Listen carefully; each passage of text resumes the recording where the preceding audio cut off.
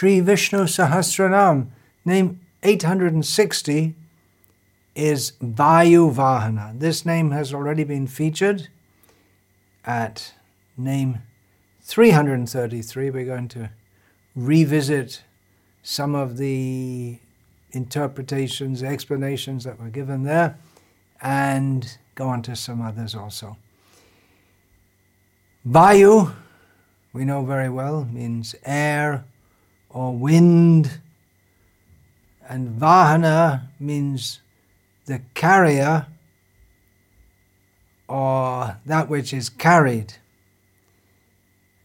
So the idea is that the Vayu, the idea that blows, that goes, and vahana, to carry, to flow. So we can see here about the flow of air.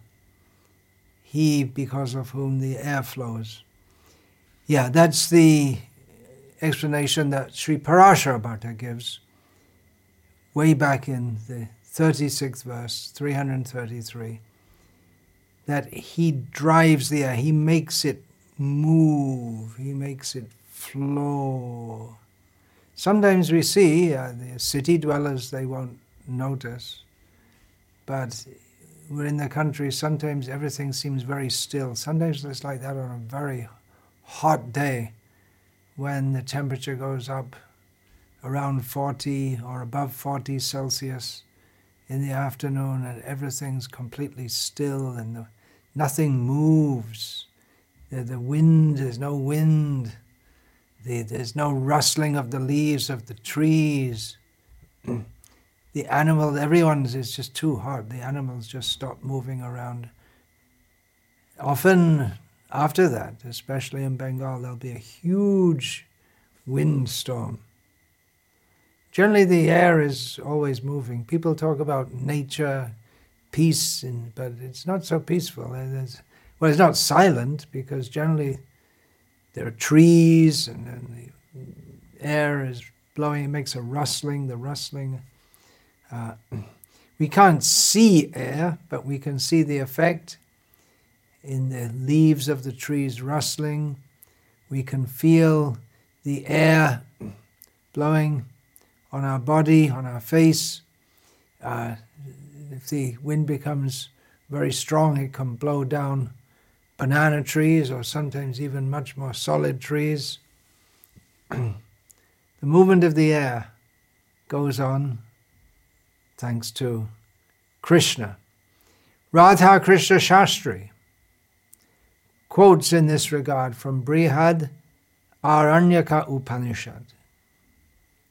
Sometimes it's considered, and it's a fact, that the Upanishads, they have a lot of very arcane, difficult to understand, abstruse topics, but some of them are very straightforward also. Here, we'll read from Brihadaranyaka.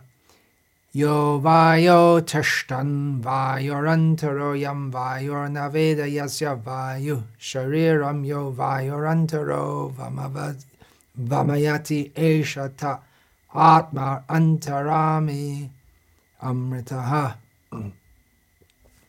He, and of course we understand that to mean Vishnu, because sarve veda yatpadam amananti. He is the subject of all the Vedas. So here this is referring to Vishnu, who yo vayo tishtan. He dwells, he is situated in Vayu, who is with, and similarly, Vayor antaroyam, this one who is within the air. But Vayor naveda, the air doesn't know this one. Yasya Vayu Shariram, whose very body is air. Yo Vayor Antaro Vamavati, who controls the air from within. Eshata Atma Antaryami, he is the Antaryami, the the inner dweller, this what we say the supersoul within air, Vayu, and Amrita, who is immortal. So we say, well, how does he dwell in air? We have to remember that air, from the modern scientific, atheistic scientific or reductionist scientific perspective, air is some chemicals, and it moves due to various forces which can be studied in physics.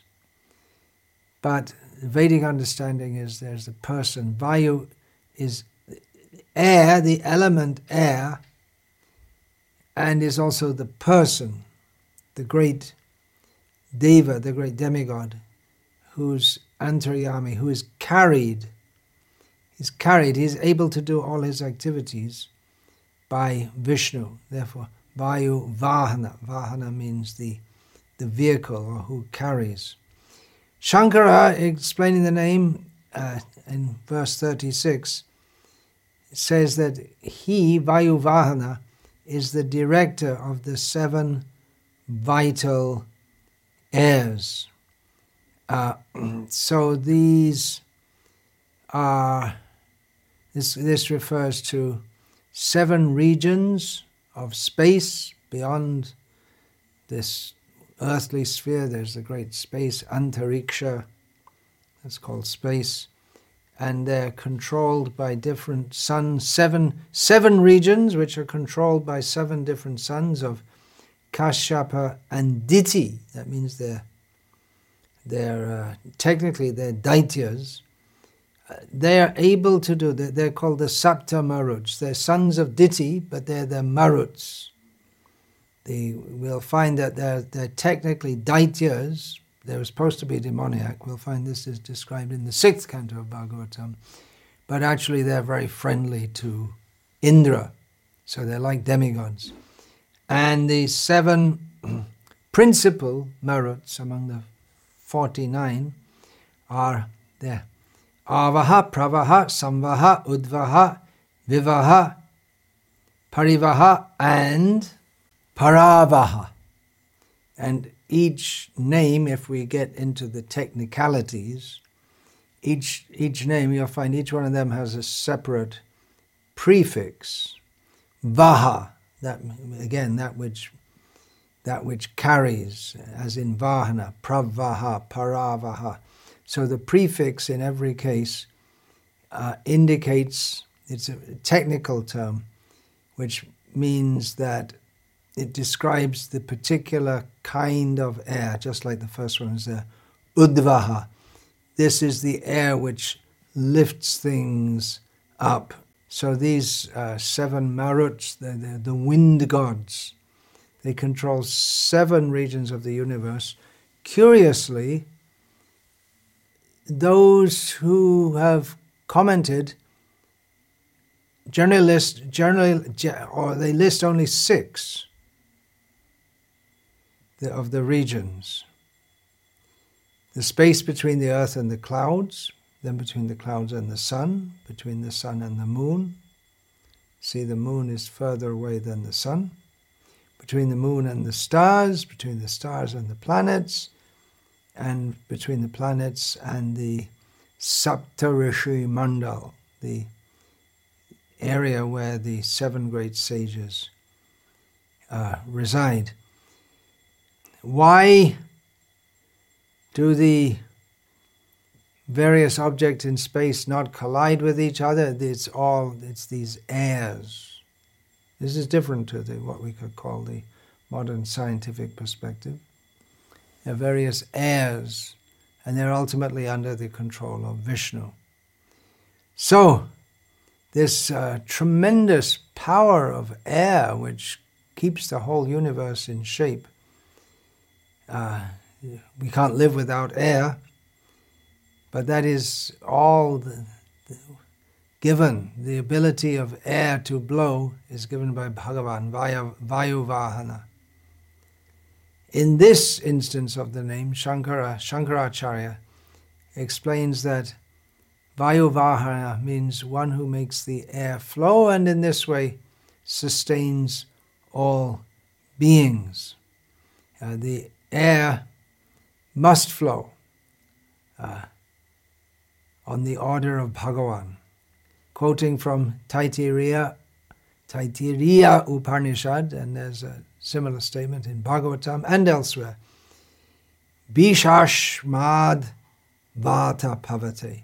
The wind blows through fear of him. Satyadevo Vashishta comments that at the time of creation, Bhagavan first makes the air flow, and then he gives the bodies to the embodied living beings so that they can move around and breathe and live, because there has to be air there in advance. And of course, air, water, other things, but the immediate need is air. We can live, most humans can live several, if not many days without food, significantly less time without water, and a very short time without air. So air has to be there. And Bhagavan puts the air there first, and that air, which is there, but it's hard to track, hard to understand, hard to quantify or qualify it. And Satyadeva Vashishta in this regard gives several quotes from the Vedas about air. Everything is covered in the Vedas, especially in the the Shruti, and then followed by the Smriti. All the important topics concerning spiritual existence and material existence, they're all given there, so we can understand who we are, why we're here, how we're here, and how we're here, not just philosophically forgetting Krishna, but the whole setup, how everything is created, and how we live in this, how different elements are interacting.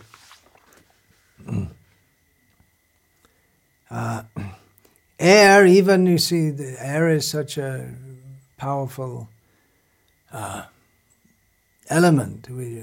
Fire, the action of fire can be very spectacular, but fire depends on air.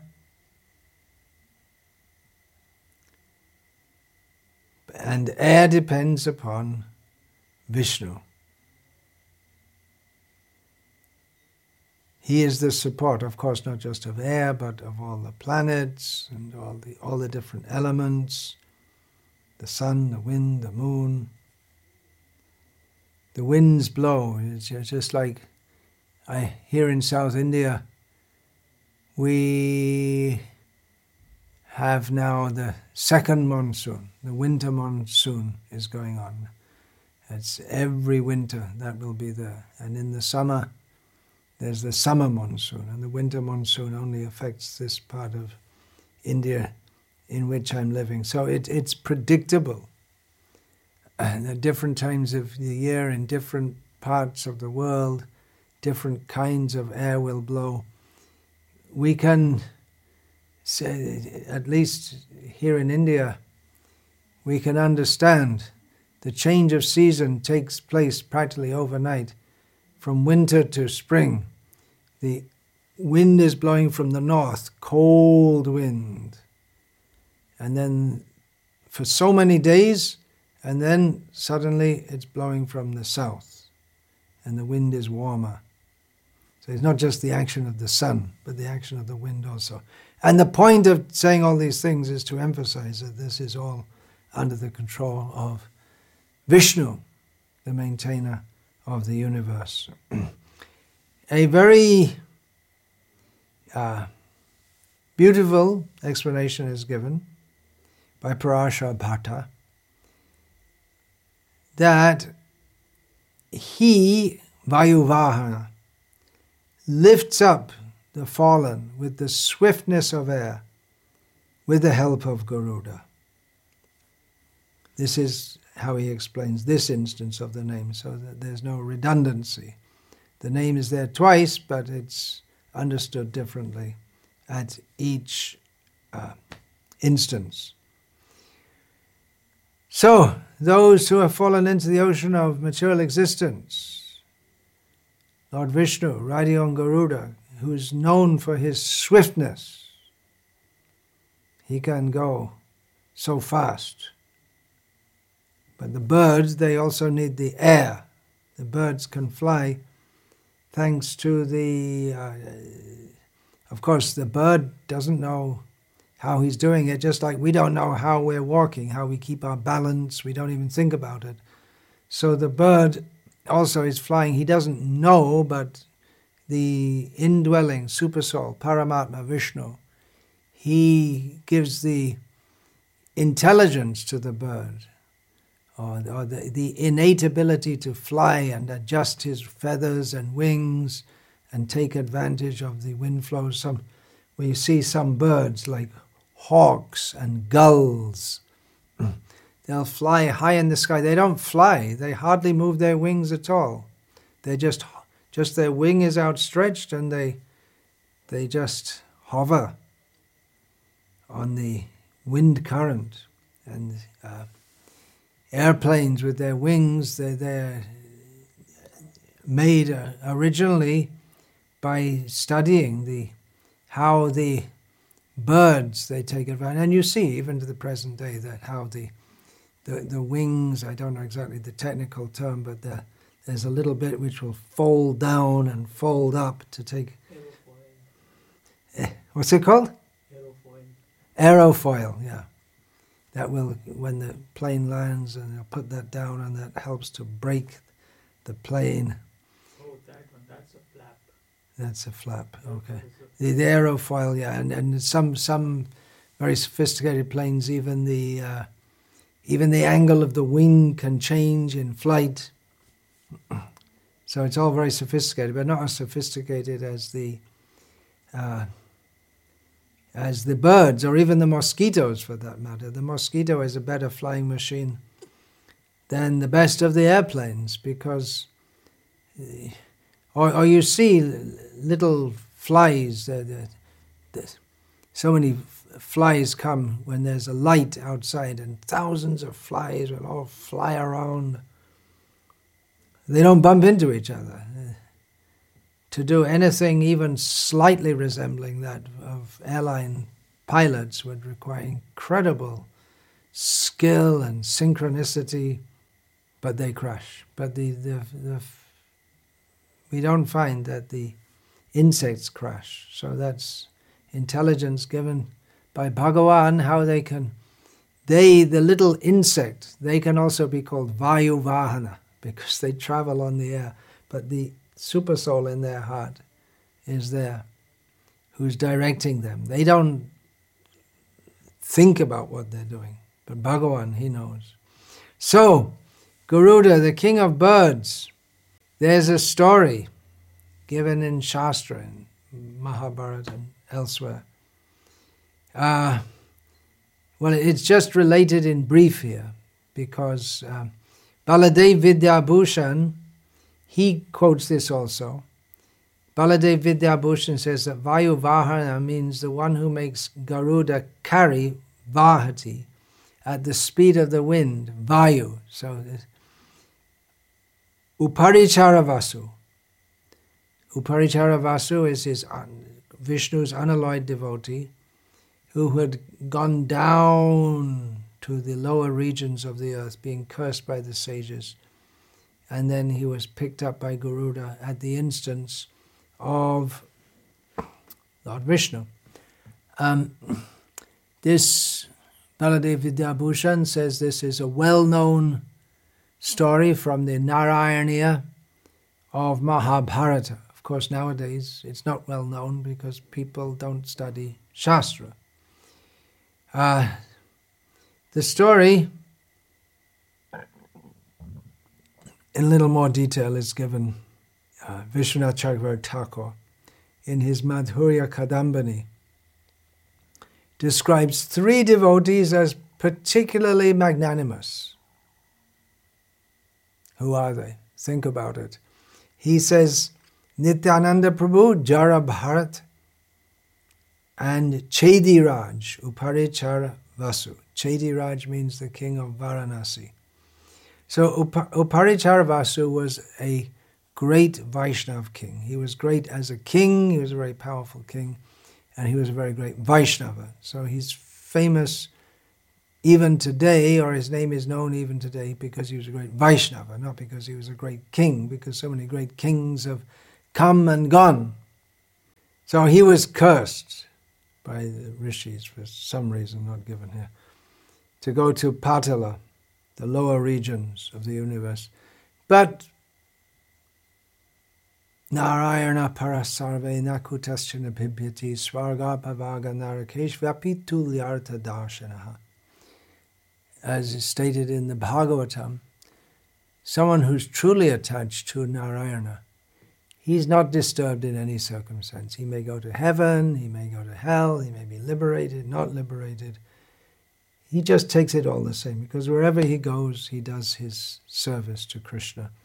So this is what's happened with Uparichara Vasu. He was sent to the lower regions of the universe, but he just went on with his worship. And in the lower regions, there are the demoniac beings, and they didn't like him worshipping Vishnu, so they attacked him with so many weapons, but they couldn't do anything, couldn't hurt him whatsoever. He didn't resist. Then they tried preaching atheistic philosophy to him. He wasn't disturbed in the slightest. And then Uparichara Vasu, he converted them into devotees. They were trying to convert him into an atheist, but he converted them into devotees. The demigods, seeing all this from above, they blessed him that even while residing in that horrible condition, he would not at all be affected by hunger, thirst, weakness, sickness, any kind of distress. And there's little lines of ghee, vasudhara, that the ghee is offered in the sacrifice by brahmanas. So it became part of the sacrifice that the brahmanas had to offer some ghee that Uparichara Vasu would take. So that ritual is still going on. In the meantime, Garuda, going at the speed of the wind, brought Uparichara Vasu to Vaikuntha. Radha Krishna Shastri says that Vayu-vahana means one who has air as his vehicle. And this is a very beautiful story. That when Vishnu is residing in Vaikuntha, and all of a sudden he hears Gajendra is calling out to him. So he's rushing out to go to save Gajendra. My devotee is in distress. He's calling out for me. So he has to go immediately. In the meantime, Lakshmi says, well, wait a minute, you're not dressed properly for going in public. I don't have time to wait. And Garuda just comes like that, but it wasn't fast enough, so he just left anyway. He didn't wait for Gajendra. Gajendra must have caught up later, because we find the description in the Bhagavatam of him coming on Garuda, not Gajendra. Garuda caught up with him, but he just left immediately. He ready to ride on the air. Garuda's not ready? Okay, I'll just go. Ananta Krishna Shastri refers to Vayu as Hanuman, Atma Vaiputra. The son is as good as the father. The father is represented by the son. Hanuman is the son of Vayu. So several times Hanuman carried Rama when they first met. Hanuman came in the form of a brahmana, but when he had to bring Rama and Lakshman had to go through the forest, through the thick jungle, to the hideout of Sugriva. So Hanuman took his original monkey form and carried Rama and Lakshman because he knew the paths through the dense forest and it's difficult going. Of course, nothing's difficult for Rama and Lakshman, but they're playing as human beings. Then Hanuman became the vehicle for Sri Ramachandra to carry his message to Sita Mata in Lanka. He became the vehicle. Vayu is the Vahana. Here we have Vayu is the Vahana in the service of Vishnu. He became the vehicle to carry the Sanjeevani mountain, to bring a whole mountain to the battlefield. And of course, his famous crossing over the ocean, jumping over the ocean. Krishna Datta Bharadvaj gives the following understanding, that he who announces upon the arrival of Bhagavan, Garuda carries Narayana, but when he arrives in a place, then Vayu announces. How does he announce his arrival? Garuda's wings, and then you can feel the air coming. So that's, you can know, oh, such a heavy wind, it must be Vishnu coming on Garuda. I'm going to quote from Canto 3, Chapter 21, Text 34 of Srimad Bhagavatam, from the purport to that verse by Srila Prabhupada. He writes that in the Vedic literature, it is stated that the two wings of the transcendental bird Garuda, who carries the Lord everywhere, are two divisions of the Samaveda known as Brihat and Ratantara. Garuda works as the carrier of the Lord, therefore he is considered the transcendental prince of all carriers. With his two wings, Garuda began to vibrate the Samaveda, which is chanted by great sages to pacify the Lord. The Lord is worshipped by Brahma, by Lord Shiva, by Garuda, and other demigods with selected poems, and great sages worship him with the hymns of Vedic literatures, such as the Upanishads and Samaveda. These Samaveda utterances are automatically heard by the devotee when another great devotee of the Lord, Garuda, flaps his wings. So in this way, Vayu announces the arrival of Lord Vishnu. That can be understood another way also, because when Garuda flaps his wings, the Vedas, the Samaveda becomes automatically sounded, which is in praise of Lord Vishnu. Satya Sandha Tirtha breaks up the Sanskrit in another way to explain that he is the one who leads the jivas to breathe, or who gives them the facility to do so. When a mammal is born, you have to get them breathing, because they come out of the womb of the mother. In the womb of the mother, they don't breathe, and as soon as they come out, they have to start breathing.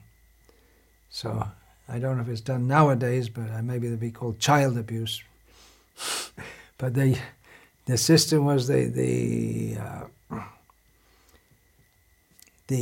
what's that called? The midwife would catch the baby, the two legs, hold the baby upside down in one hand, and slap the bottom, and then the baby starts crying. Then he can breathe, and then the kittens are born, and immediately. The kittens are born, it's just like they're in a plastic bag or something, individual wrapped, and then immediately the cat knows with her tongue, she has to lick that away so that the kittens can start to breathe. So he is the one who leads the jivas to breathe. How does the cat know to do that?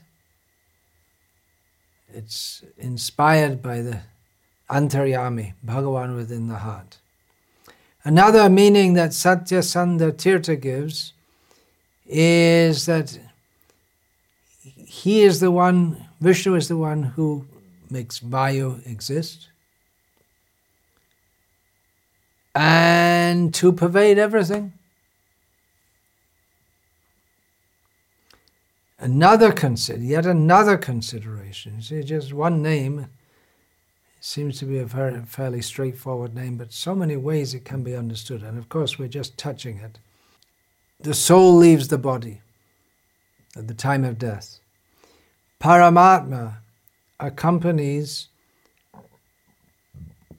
the soul. The Paramatma who's been accompanying that jiva in that body, and body after body after body. So Vayu, in one form, Vayu takes the jiva and the Paramatma. It's said that Vayu takes the jiva on one shoulder and Paramatma on the other, and then takes the jiva to the next place where he has to go. Because so Paramatma sits on Vayu, therefore Vishnu is called Vayu-vahana. And ultimately, this is especially the understanding in the Madhva Sampradaya, that when the jiva finally has, after being in material existence, when the jiva finally has direct darshan of Bhagavan Narayana, Vayu brings him and introduces him. It's only by Vayu's intercession. So Vayu brings the jivas to him. Of course, we're just saying that the jiva is with Paramatma, but the jiva doesn't know or he ignores. But when the jiva finally is eligible to come directly into the association of Bhagavan Narayana, then Vayu will bring him and introduce him. So in this way, Vayu-vahana, who is carried by Vayu to Bhagavan Narayana, or who carries the jiva. For us to come in contact with him, it requires the intercession of Vayu. Therefore, he's known as Vayu-vahana, to whom persons are carried by Vayu. Vancha kalpa tarupyascha kripa sindhubhya evacha patitanam pavanebhyo vaishnavebhyo namo namaha. Dante nidhaya chunakang padayo nipatyakrit vacha kakushatam etad aham bravimi. Hey sadhava sakala eva vihaya durad gauranga chandra charane kurutanuragaha. Parivadatu jano yata tata va nanumukaro navayang vicharayamaha. Hari rasa madhira madati matta bhuvi vilutama nartama nirvishama. Hare Krishna, Krishna Krishna, Hare Hare, Hare Rama, Rama Rama, Hare Hare. Hari Bol, Hare Krishna.